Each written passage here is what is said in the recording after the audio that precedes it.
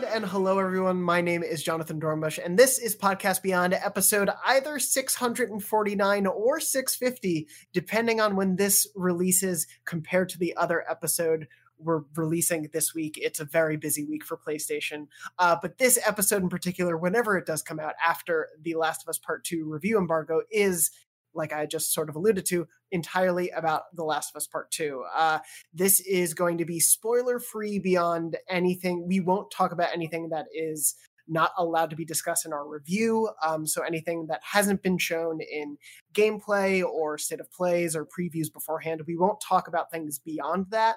But if you are trying to stay completely spoiler-free, you don't want to know a single thing about this game before jumping in, probably best to save this until after you play the game. But so we are going to talk about it and my review as well. But before we jump into that, I'm joined this week by Mark Medina. Hello. Hey, Mark. Good to see you. You too, buddy. We're also joined by Janet Garcia. What's up? I am so excited to do this episode. It's going to be a fun one. And we're also joined all the way from the evening times. We're recording in SF in the early mid-afternoon. And Simon Cardy from the IGN UK team is joining us as well. Hello. Do you have evenings over there? Or? We don't. No. Really? No. Wow, it never gets dark. Not since the incident. But we don't talk about that. Yeah, it was very strange to see there be nighttime sections of this game, since that's not a thing we have here. Yeah. I don't think that breaks any spoilers that there is nighttime in this game. But yeah, so we are going to talk about, thank you, I'm getting my coffee from my girlfriend. This is wonderful service during the show. We're going to be talking about The Last of Us Part 2, all of our feelings on it. We've all played it. The four of us have beaten it. If you're wondering where Max, Brian, and Lucy are, they're busy, and they're also, starting to play through it themselves. So it's going to be a little while, but we'll make sure to get all their thoughts on future episodes. But we have all beaten it. I have reviewed it. If you haven't seen my review on IGN or youtube.com/IGN, please go check it out. I wrote a lot of words because I really love this game. I gave it a 10, called it a masterpiece. This is my second PS4 10 to give out alongside God of War. So I loved it. The first game is one of my favorite games of all time, to just give a little bit of background. And I do want to get sort of where everyone's coming from on the first game before we jump in on thoughts on the sequel. But I love the first game, played it when it first came out. One of my favorite games of that generation, one of my favorite stories in gaming ever.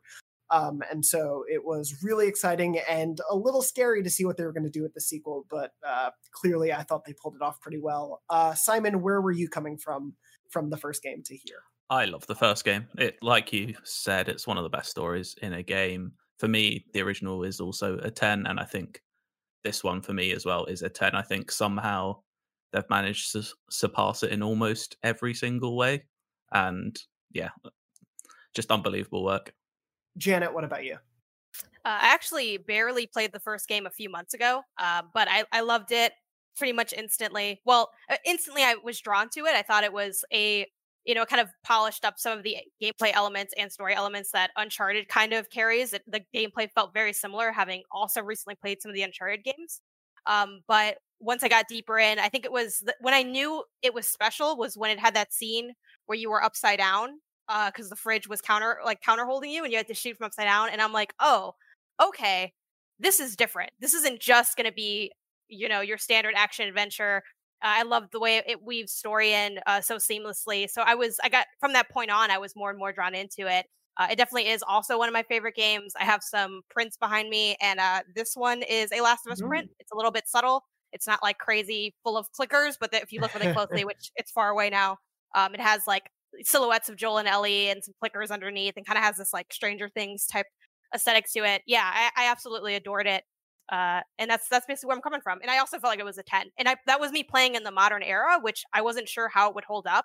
I definitely would say that if you're, wondering about, oh, should I play Last of Us 2? Maybe I should go to 1 first. I would definitely do that. I think it still holds up as a great game. And Mark, what about you? I have a really funny story about The Last of Us with me. I've told this story on podcasts before, but I am a big Ellen Page fan, and so back in 2013, I really wanted to play the Ellen Page game, and I thought that game was The Last of Us, and so I borrowed my friend's PS3 because I didn't even have a PS3, and I was like, yes, I can't wait to play The Last of Us with Ellen Page. Got about halfway through the game before I realized that I had the wrong game, but it didn't matter because that game is incredible. And Beyond Two Souls is also an incredible game. I don't care what anyone says. But yeah, no, The Last of Us is also weird because I pretty much haven't played it since that first time I played it. I never played the remaster. I had to go back and watch a few recaps before Last of Us 2. I'm surprised at how much I remembered. I watched the recap and I was like, oh, I don't think I actually needed this. The game is like weirdly simplistic in its story, but that doesn't make it any less good. Really great game. Yeah, the original does a really great job of presenting something that's seemingly simple, and we can get into how part two kind of does the same thing at first, but then really digs deep into these characters and their story, and I think really goes some great places, and is why we were also curious what they were going to do with part two. Yeah, I will say, as Janet was also saying, go definitely play part one if you haven't before this. If you have played part one, if you feel like you want the refresher, go back. I would say part two does a pretty good job of like kicking in that memory of maybe the like important pieces you may have forgotten. It does also introduce so much new to it that I don't think you'll be too lost if you haven't played part one in a while. Yeah. Or there is a full Let's Play of The Last of Us on IGN.com with me and Joe Scrabbles from the IGN office, IGN UK office even. He only played it for the first time, late last year. So we did a little series of us playing it. So nice. Need a refresher? Go there. We made sure not to have him on the show specifically, so in case you guys can do a sequel series, he can just film his reactions. That might be a struggle. So we actually, that's a series we're doing where we playing games we should have played. I think your Bloodborne one is a similar thing that you're eventually going to release. One day. And I'd never played Half-Life 2 before up until a few months ago, and we got it all recorded, and then on the last day before lockdown, we couldn't shoot, so I still haven't played the last 2 hours of Half-Life 2 3 months later. Oh my god. All right, I'll tell you how it ends right now. That's not what this is about. We're not going to spoil that. We'll get there. And we're really going to bring up other games on this. Yeah, we're going to spoil every other game but The Last of Us Part 2 here. But no, I do want to jump in. I think there are a lot of good touching points, touching off points that we can go to from there. But I do want to start with, I think, one of the things we can probably discuss the most. And this goes a little bit back to Simon, what you were talking about, of this sort of one-upping the original game in almost every facet. And I wanted to start off talking about the gameplay specifically, because I do think one of the things that a lot of people say about the first game is it's a really, really great story and the gameplay is there. For a lot of people, it's like the gunplay is maybe fine. The puzzles are a bit repetitive. You have to find a pallet for Ellie because she can't swim every 30 minutes. There are gameplay bits of that game that is, much as we all love that game, I think have not stood the test of time for some people. I think that they have really taken, careful study of every bit of the original and improved it here in combat, in exploration, in puzzle design. How have you guys felt about that stuff? Yeah, I think the biggest thing that stood out in playing part two, especially after recently playing part one, is I think one of the most simplistic parts of the original game and kind of downsides of the original game is how easy it is to get away with being janky and random. Like, just kind of, there were so many moments in Last of Us, the first game, where I would try my stealth and then my cover would be blown and I would just start running, just punching people, just like aimlessly. And it was a really awkward, sharp contrast between that and the story it was trying to tell, because the story it was telling was one of seriousness and darkness, and you're reading people's letters to their children in decrepit bedrooms, and at the same time I'm like just knocking people down. And I mean, I had fun with that, but it didn't feel like something that was meant to be that way, and just kind of ended up being that way. Versus playing part two, I don't think there was one moment where I could get through an encounter and kind of be laughing about it, like, I just swinging people with bats and stuff.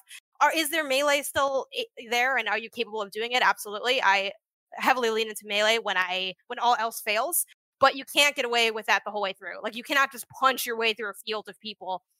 You're not going to get out alive because the AI has become a lot more advanced. So right off the bat, I think that's one of the biggest things that stuck out to me, that I really was forced to experiment and enjoy all of the mechanics that they laid out, rather than in the first game I could kind of get away with just cheesing my way through. Yeah, I remember sorry. Oh, sorry. Go ahead, Simon. No.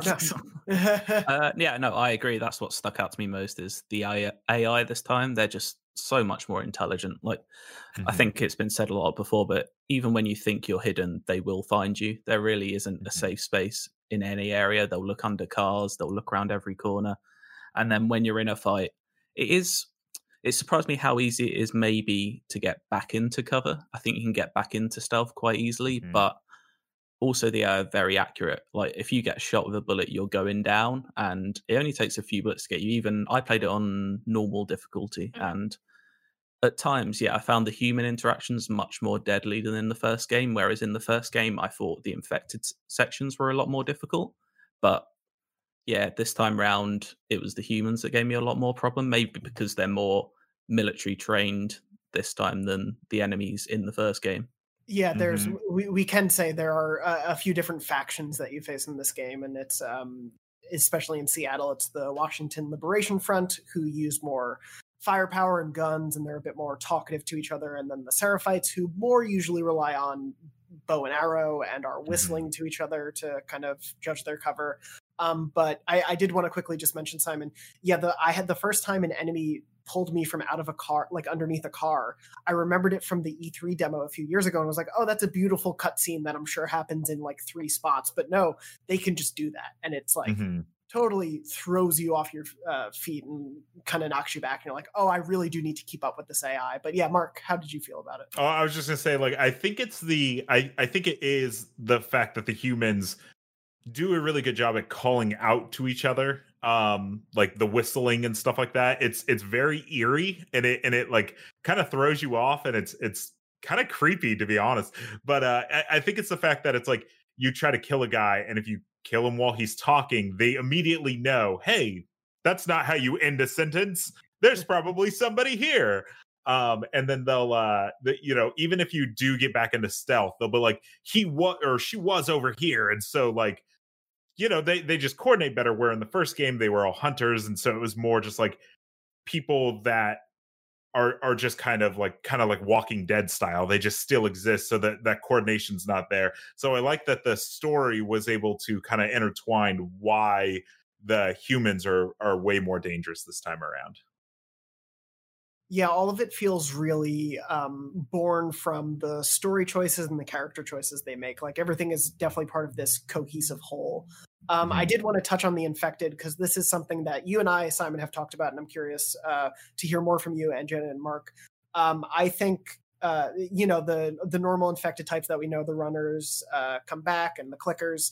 The stalkers are much more prevalent. They were in the game, but the first game, but just once or twice. And here they are much more prevalent and way more scary, in my opinion. Then, of course, you have the Shambler, who's a bit more tanky and moves around a lot. I think the best use of the infected is when there's like combinations of them, and when you're not sure if a Shambler is obscuring a couple clickers from your view, if a stalker is hiding out of sight, and there's 3 more secretly around. How did you guys feel about the integration of the infected this time? The stalkers for me, they were when I say worst part of the game, I don't mean bad part of the game, but they were the most horrific part of the game for me, because that's when it turned into full-on horror. Like I feel like in this one, there's a lot more sections that everyone talks about. The hotel basement from the first game is a quite scary section of that game, and it feels quite Resident Evil-like. I feel like you've got a lot more of those this time around, and they normally involve the stalkers, because you just don't see or hear them come in, and normally it's too late unless you have something ready to kill them with. But I did not like those guys at all. The Chamberlains, I didn't find too bad. You could kill them surprising. Like they're nowhere near as tough as a bloater, but the pus that they just comes out of them is just horrible. And like you said, if it masks a clicker running towards you, then that's when it becomes dangerous. On their own, they're not too bad, I think. Yeah. What is the one that does the poison? Is that the Shambler or whatever? Shambler, yeah. Yeah.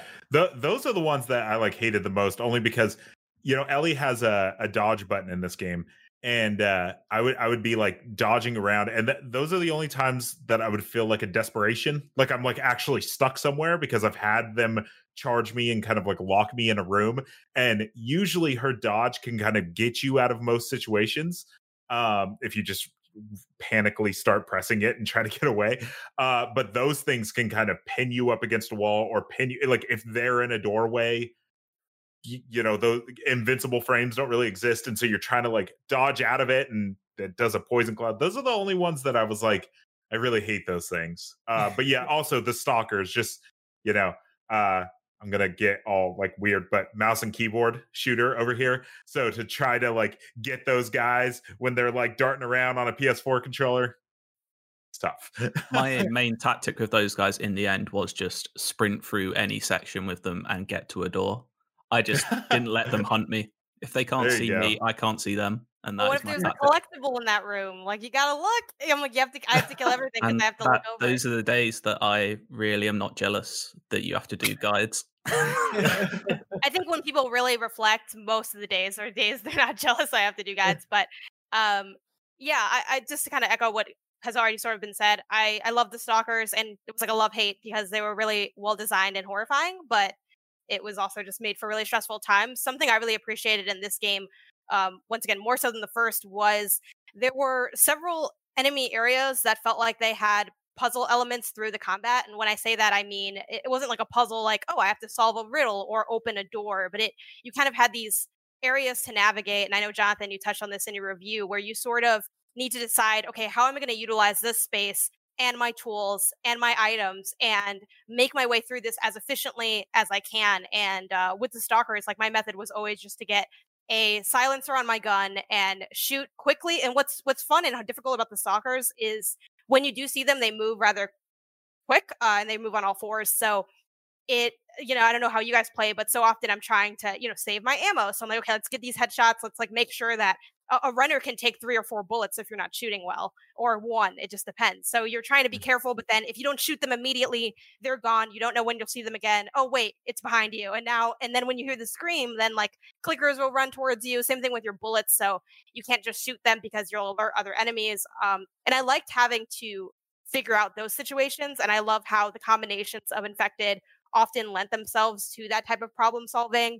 I also agree with the Shamblers, not too difficult on their own, but when you start to get back into a corner, or I've had moments where there's one Shambler, but oh wait, actually there's 2 in this room, and now I like didn't notice the other one. And I liked those moments because it forced me to really use my arsenal and not hoard my stuff and be like, okay, now's the time to put a trap mine down. Now's the time to do these other things. And I think that they felt a lot more pronounced and horrifying in this game than in any other in the previous one. There were so many moments in this game too that I was literally horrified. I spent part of this game like, and this is because I'm like a chicken, like I'm not a horror person. So if you're like a scared punk like me, like this content is for you. I literally had moments where I'm like, I'm going to talk out loud. I'm going to put on a pop song in the background because I can't handle the pressure of it. But I really appreciate that design element still. And it was just scary enough to like be scary if you're kind of a scared person, but not so scary that it was like a straight up horror film. And I really like that balance. Yeah, it's definitely worth mentioning. Not only the horror intention, and I said this in my review, but there's, as Simon was saying, like Resident Evil level, like best of horror moments that are like totally anxiety inducing. But yeah, it's definitely worth mentioning. And I do mention in the review, since the first game is so well known for it, like the violence in this game is brutal. Like it is some of the most brutal combat I've seen ever. It's played straight because this is a brutal, tough, awful world. And, obviously given the state of the world right now and dealing with the issues of brutality and everything, like it can be hard to stomach some of that in a video game where you're actively choosing to engage in it. You can stealth your way out of most situations, I would say. It is possible, but I don't think there was ever an encounter where I didn't accidentally get caught or have to kill 1 or 2 people or a dog, which, adds another layer of, I don't want to have to do this, but I have to. And it does a really great job of putting you in the mind state of its characters. But I don't know how you guys felt, but it definitely is not something to, it's occasionally hard to stomach sometimes just because of how brutal it can be. Yeah, I mean, at its core, it is definitely a stealth game more so than the first game, because I think, Ellie, you have to play it much more stealthily than Joel played in the first game. But yeah, it is maybe the most violent game I've ever played, but it never it never did. So casually. Yeah, it never did stretch into being gratuitous to me at really any point. Like, it is all necessary. Like, arguably, the main theme of the game is violence, and like, you kind of, it wants you to engage in that in order to be in Ellie's shoes, basically. Yeah, I played most combat scenarios. It's funny. I sent a bunch of my footage to one of our video editors, and he told me, he's like, "You're a really stealthy boy," and I'm like, "That's weird to hear because I play every stealth game the same, and this game was no different. Which is, I stealth around, I be super sneaky, I stab guys, I pull them into the grass. Someone eventually sees me." That's just how every encounter played out.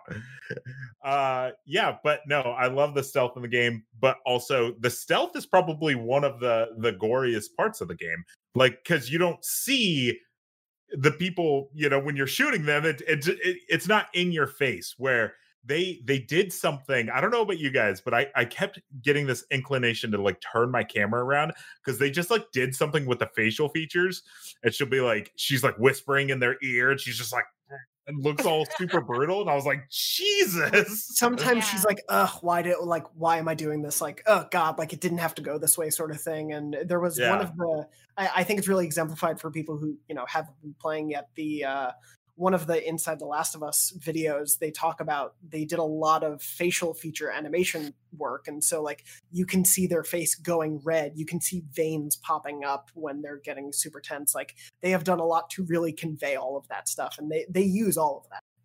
Yeah. When you're playing the game, if you're doing stealth kills, make sure to turn your camera and look at it. That was for the audience. Or We've all beat it. If you're kind of, you know, quite safe or in if your you're own mind. squeamish. Yeah. I think, Janet, because when Sorry, go ahead, Janet. Cardi, finish your thought first. Okay. When they first showed the gameplay off, I think it was at E3 2018, the section where Ellie is going through the grassy section against some of the Seraphites, and there was that fight with the guy with the big pickaxe. I think a lot of people like me at the time was like, I can't believe like the faces are going to look that good all the time. Like, I think that was like part cutscene, but it turns out no, it is. And who knew Naughty Dog can make good games? So well done to them. we had no way of knowing. Yeah, I know. We didn't have the technology. We finally know. Yes.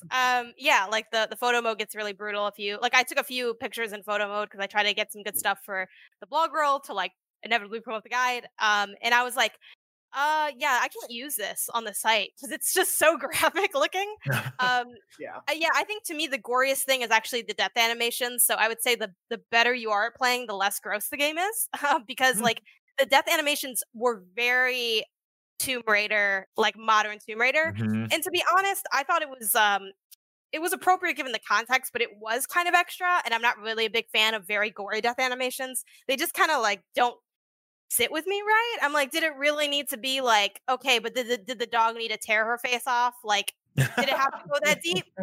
Did it have to go that deep? I don't know. But yeah, they definitely played it up. I like what I think you guys might have talked about it on earlier episodes of Beyond, but it also just kind of a result of the technology getting better. Like, I think Naughty Dog probably wanted to kind of convey this sort of stuff earlier, but maybe technologically it wasn't able to capture quite how gruesome it is because as games get more realistic, the violence level's kind of the same, but now it looks crazier just because like the technology has advanced. So I feel like that kind of was the case with this. It definitely was gory, but I think it was gory for good reasons, especially narratively. Like I said, I think the death animations are the most like, did it need to be that deep? I don't necessarily think so, but I do think like the gruesomeness of some of those like scenes leading into cutscenes really made me feel just like the death and destruction and the hatred which are big motifs that just kind of run through the game.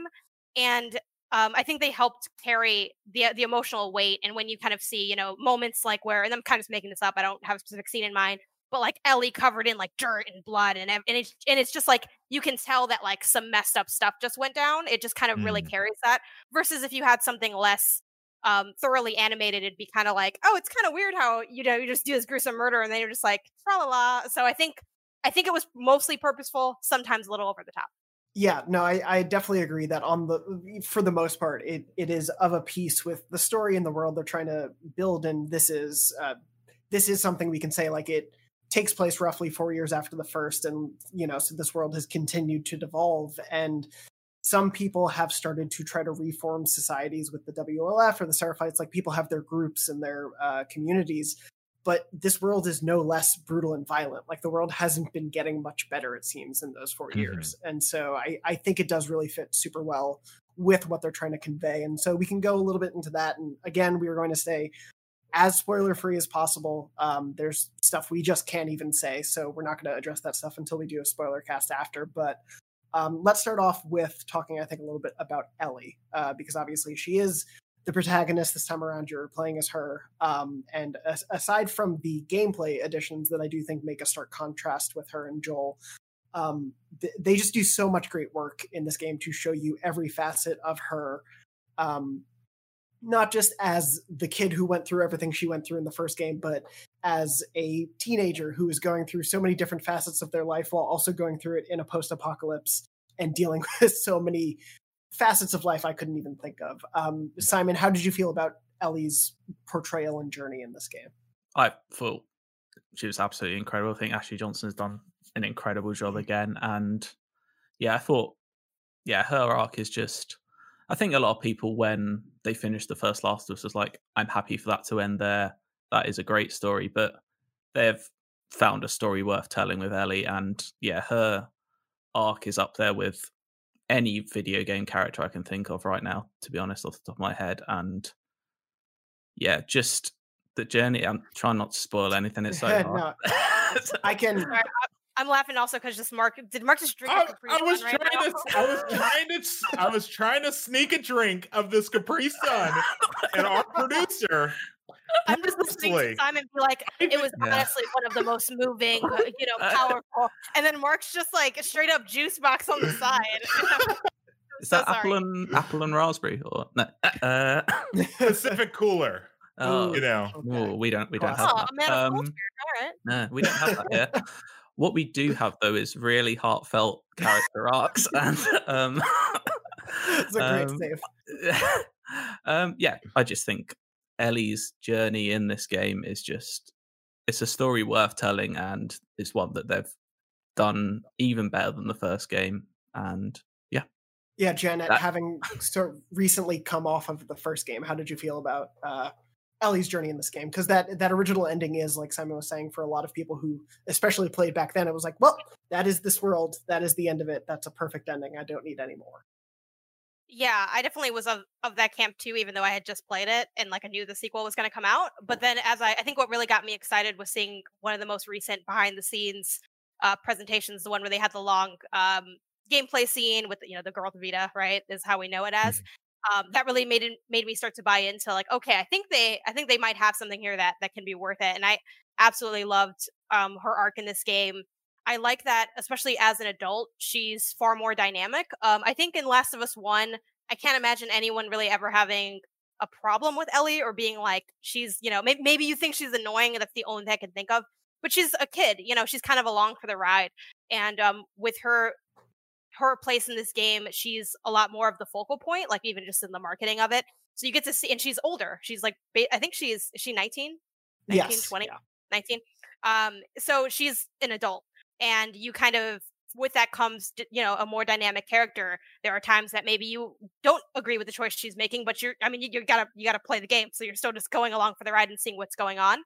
I also really loved how, as much as she kind of feels like a different person in the sense that she's who we're not like how we were as kids, right? That's kind of a common sense thing, but there are little like hints of who she was as a child and who you got to know in that first game that are done really subtly and really beautifully. Like her corny jokes are still like to some degree weaving into her personality. I also really love how, because there's a lot more going on with this game in terms of just there being more NPCs and just characters and factions around, you see more of other people's experiences in this world. Before it was very like isolated. It was like Joel and Ellie against the world. And this is like not embargo breaking spoilers, but like a very like tiny like shell of something. She was talking to one character about like, hey, what was your experience with, like when's the first time you've killed someone?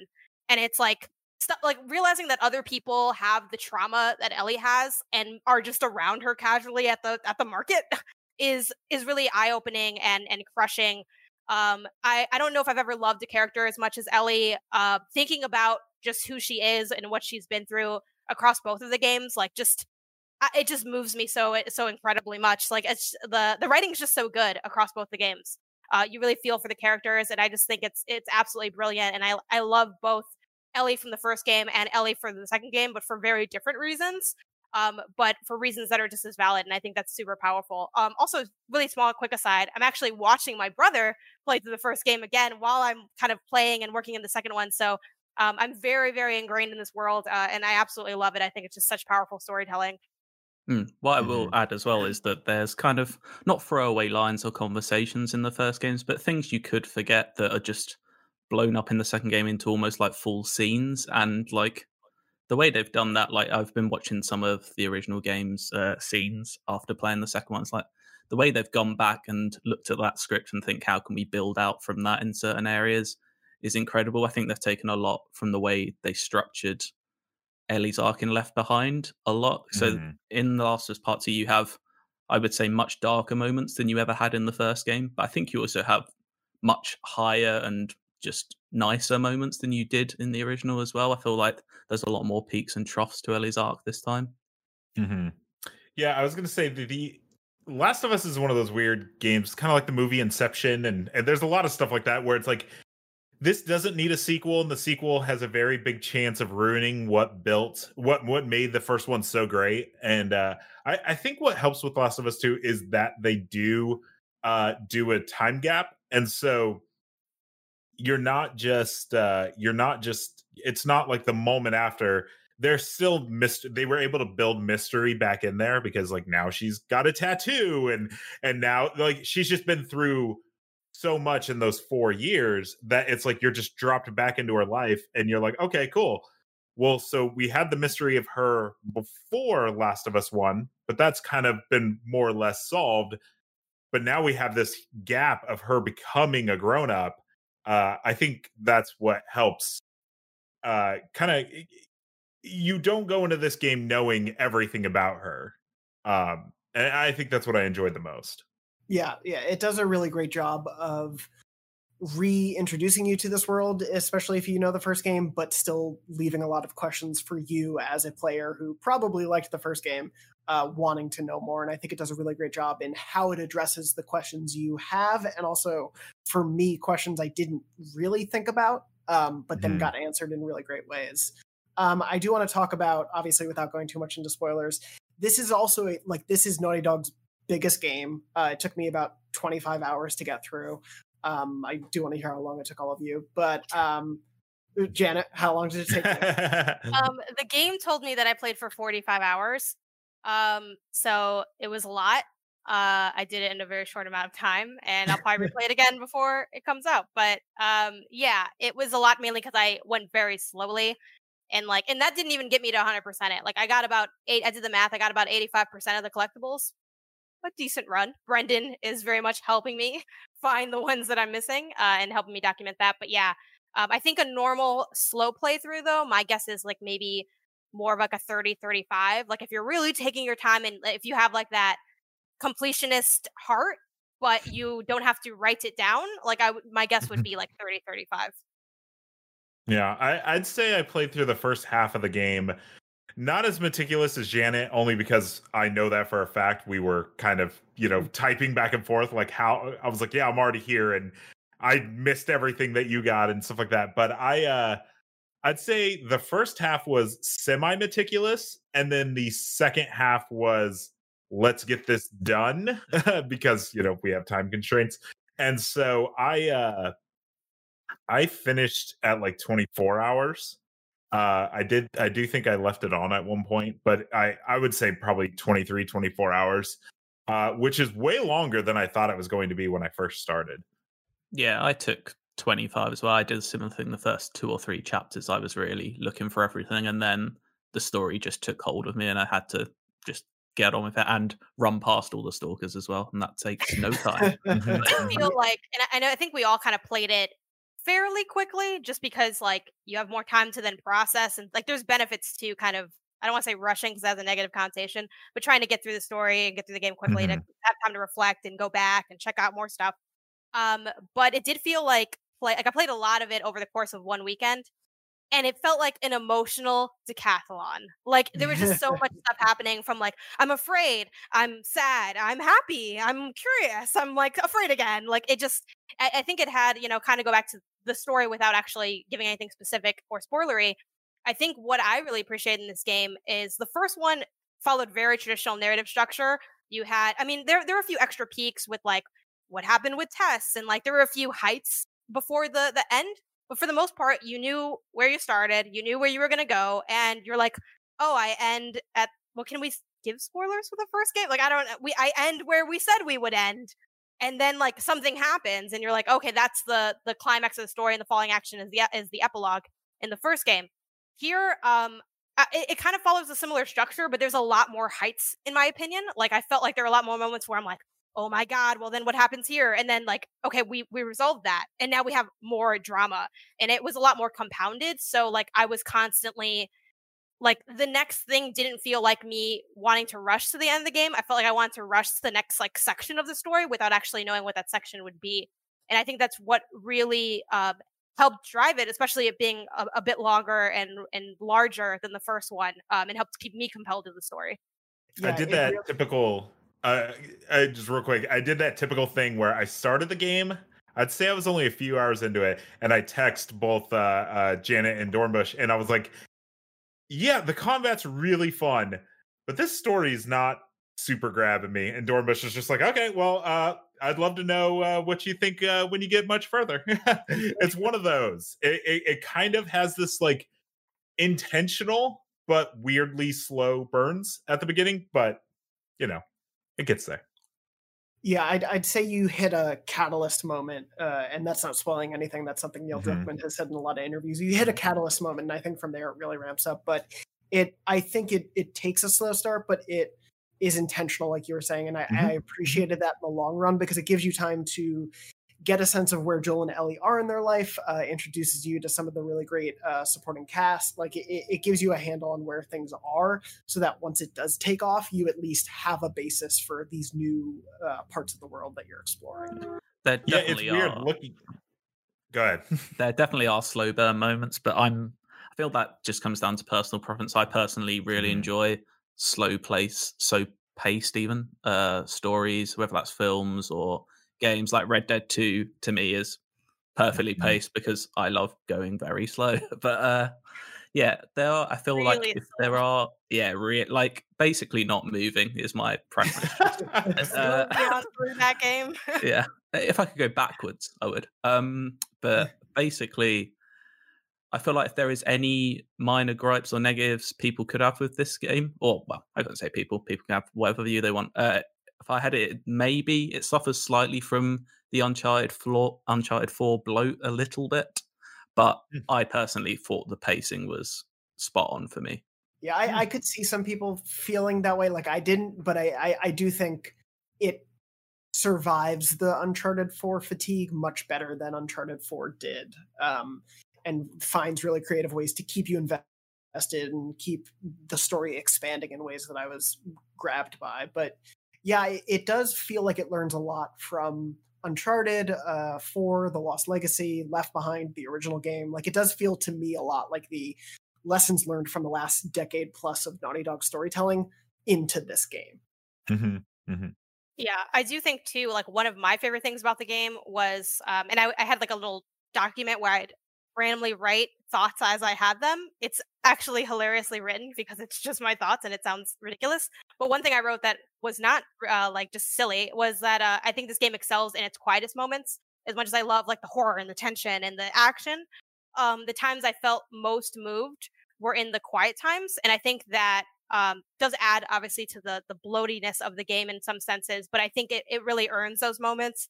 The big comparison point, like for other mediums that I noticed, would be like if you've watched Harry Potter and in like the last movie, there's that, or the second to last, one of the Deathly Hallows movies, there's that scene where they're dancing in the tent and they're doing it because it's kind of their last moment of peace and they're going off into this war where they're not sure if they'll come back or what their future holds. And it's so beautiful in such a dark time. And it's just kind of this breath before you go in to do like the next action. And I think The Last of Us 2 has a lot of those moments. And I really appreciate that. Like there's a saying that in terms of story building, every tragedy, and if you study Greek tragedies, every tragedy needs a catharsis. And I think this game balances tragedy and catharsis really masterfully. And that's really what made me feel like, oh, like for me, in Last of Us 1, my this is different, this is special moment was like hanging upside down by a refrigerator. But in Last of Us 2, my this is special moment would be like walking through a house and like looking at things or like talking to other characters. Kind of like what Cardi said, where the moment where Joel's explains ice cream trucks to Ellie is so much bigger in this game than it is, not necessarily with those characters, but it's so much bigger in this game than it was in the first. And it really lets you sit and enjoy and appreciate those moments. I feel like it kind of reminded me in that sense of like what Life is Strange does well with storytelling and what narrative games do well, where you can just sit for as long as you want to sit and look around for as much as you want to before going into the next encounter. And that just felt incredibly special to me, and that's something I think I've ever experienced in a game before. Yeah, I'm just imagining these Janet notes where it's just like Mass Effect. She just sees a scene, and then in third person, she's like, Janet will remember that. Janet was sad by this. Yeah. I stopped writing after a point, but I will share the document with you. Yeah, please share. It's super silly. I'd love to see it. I agree that there's nothing like that in games. I think it's no coincidence that it's called Part 2, because for me it shares so much with The Godfather Part 2, and I think Neil Druckmann has said this before, that they are heavily influenced by the series. And I think even from, we can say it because everyone's allowed to post a picture of it if you wanted, even from the opening, the first thing you see when you open that game is a still of just a motorboat in a lake or in water, a sea, by a river, wherever it is. And yeah, even it follows the themes of that film quite nicely, and it's just similar to The Godfather Part 2, depending on whether you think it's better than 1 or not. It stands at least equal to it. And it's most of my game time is spent sitting on that scene, because I'll like boot the game up and then I'm like answering Slacks, and luckily it's a very like calm, Yeah, it's a very serene but ominous opening that I think encapsulates the game really well, as Simon was saying. And as we're running a little short on time, I do want to talk about just sort of the, this game is coming at the very tail end of the PS4. We're waiting, as we're recording this, we're waiting to hear and see the first PS5 games in a couple days. This is, I think, bar none, one of the most beautiful games on the PS4. I played on PS4 Pro. But I also think it's not just beautiful because like they made it more pretty. Like it's not just because it's prettier, it's because of how detailed and specific and authored every room, every location, every bit of this game does feel like purposeful in how it's designed and how it's drawn and comes to life.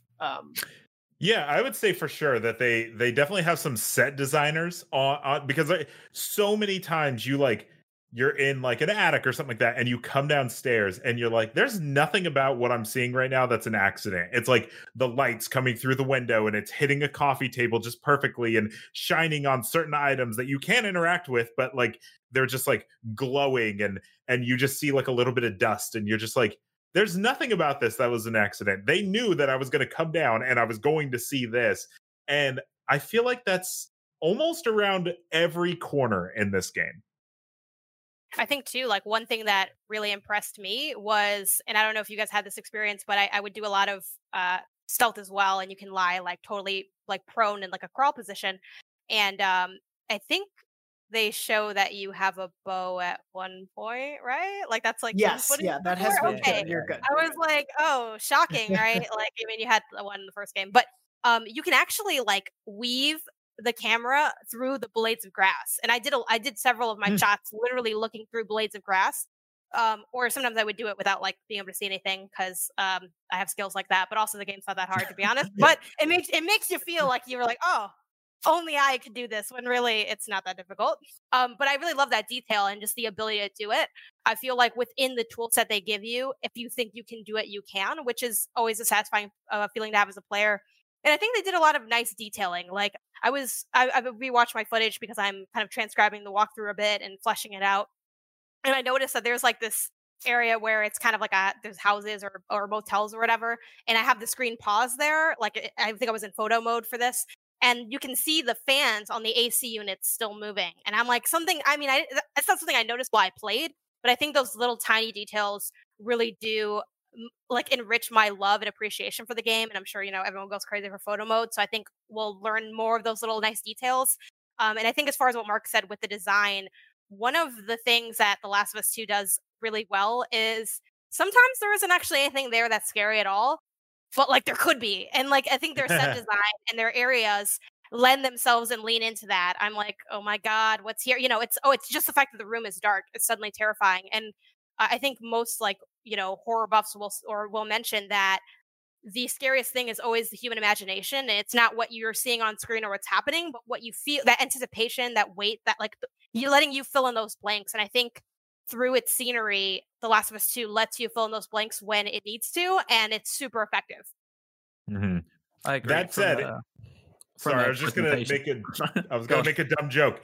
If you have a PS4 Pro and you play this game, it's gonna sound like a jet engine the entire time. Yeah. I had a base PS4, so it was loud. Ooh. Cardi, go ahead. Well, no, going on from audio, I think, the piece that stands out most presentation-wise to me is, again, the music is just unbelievable. I think the original Last of Us may be my favorite game music, and me too. This time round, they've reused bits, but there's also a lot more electronic elements this time. I think the battle music stood out a lot more to me this time, and the way they just kind of use diegetic sound and music as well and weave it in between the actual score this time is just like the way they use music without spoiling anything is just, there are some of the standout moments to me in this game is just places where music was playing, not even conversations. But yeah, that's what stood out to me. Yeah, it's the use of sound, like you were saying, both within the world and then also the soundtrack, just I think so perfectly works off of the storytelling and the world design and the game design that they have in there, and just lifts it up like any great soundtrack can, and really brings us to so many incredible emotional highs. We're unfortunately running out of time. I could keep talking about this game for hours. Any other closing thoughts, though, as we wrap up? Anything that we didn't get to mention? Absolutely no spoilers, but the way the game ends exactly how the first one left me feeling. It's like, this is the perfect ending, the perfect shot. Where are they going from here? And I don't want another one, but at the same time, I want so much more. Yeah, I think I only want this. Only because I feel like The Last of Us 2 gave me faith that Naughty Dog can continue to tell stories in this world, whether they're continuations or new ones. I just was totally bought into this because I'm like, okay, this is just wonderful. So I now trust you completely to just do whatever you want. And if they don't return to this project, I won't be upset. But I think there's definitely potential for them to continue to flesh out the world. Yeah, it didn't leave me feeling the same way, but I did feel like a certain weight and also like weightlessness. It's like where it's like, oh my God, but then also like, oh, it's done and I finished this. And then I definitely, it was one of the most satisfying credit rolls I've had in a long time, just because I'm like, damn, like I saw this through, and then just to kind of think back and immediately reflect. I definitely immediately drank after finishing both games. So I don't know if that's just like a Last of Us thing, but I'm like, it's time to get a beer and just like stare at the credits and just like sit with the story. And I think that's a good mark of any high quality game or powerful story. And I definitely agree with Jonathan that it is a 10. I wasn't sure if I would agree when I started playing it. And I was like, oh, this is going to be great and, amazing, 9, right? At least. But I'm like, is it going to be like a masterpiece? And then like it quickly established itself as that. And I'm like, this is the easiest 10 to give. Like, it's not even, it's like not, and that's how a 10 should be. It should feel like there's no doubt. Like if there's doubt, it's not a 10, and I felt that very fairly early on in the game. And I'm looking forward to other people playing it and talking about it in a more spoilery capacity and just getting more critical takes on it. Like I'm really looking forward to this game coming out. Yeah, there was no doubt in my mind. To me, it's up there with God of War. I think God of War for me maybe edges it gameplay wise, because that game just feels so good to play. But I think story wise, presentation wise, writing, acting, I think it's pretty much level with that. If it's hard to say if it's better, they're such different stories to tell. But yeah, for me, it's up there in the very best of the PS4 games. Yeah, I know. I would agree. I think it's one of the great games to kind of swan song a console. I've had a few people at work like message me and they're like, "So how'd you like it?" And I'm like, "Yeah, I think it's a 10. This game's amazing." And it's always that funny thing. They're like, "Hey, what are we giving it?" And I'm like, we gave it a 10." They're like, "What would you give it?" And I'm like, "Yeah, I'd give it a 10 as well." Great game. As Janet was saying, it's one of those ones like when you know, and it definitely there was moments I can't talk about, but I knew when I was playing. But we'll obviously be talking about it a lot more, especially once the audience can get their hands on it, because there is so much more. We have like barely scratched the surface when it comes to this game, and we'll have a lot more to talk about in the weeks and months to come. But thank you, Simon. Thank you, Mark. Thank you, Janet, for joining me on this episode. It was so great to talk to you all about this game. I'll go to bed. Yes, please sleep. Of course, if you haven't, please go check out my review on IGN.com or the video review on there or YouTube. Pat Coughlin, our video editor, did a phenomenal job with it, and Mark captured some excellent, gruesome B-roll for it. So thank you, Mark, for that.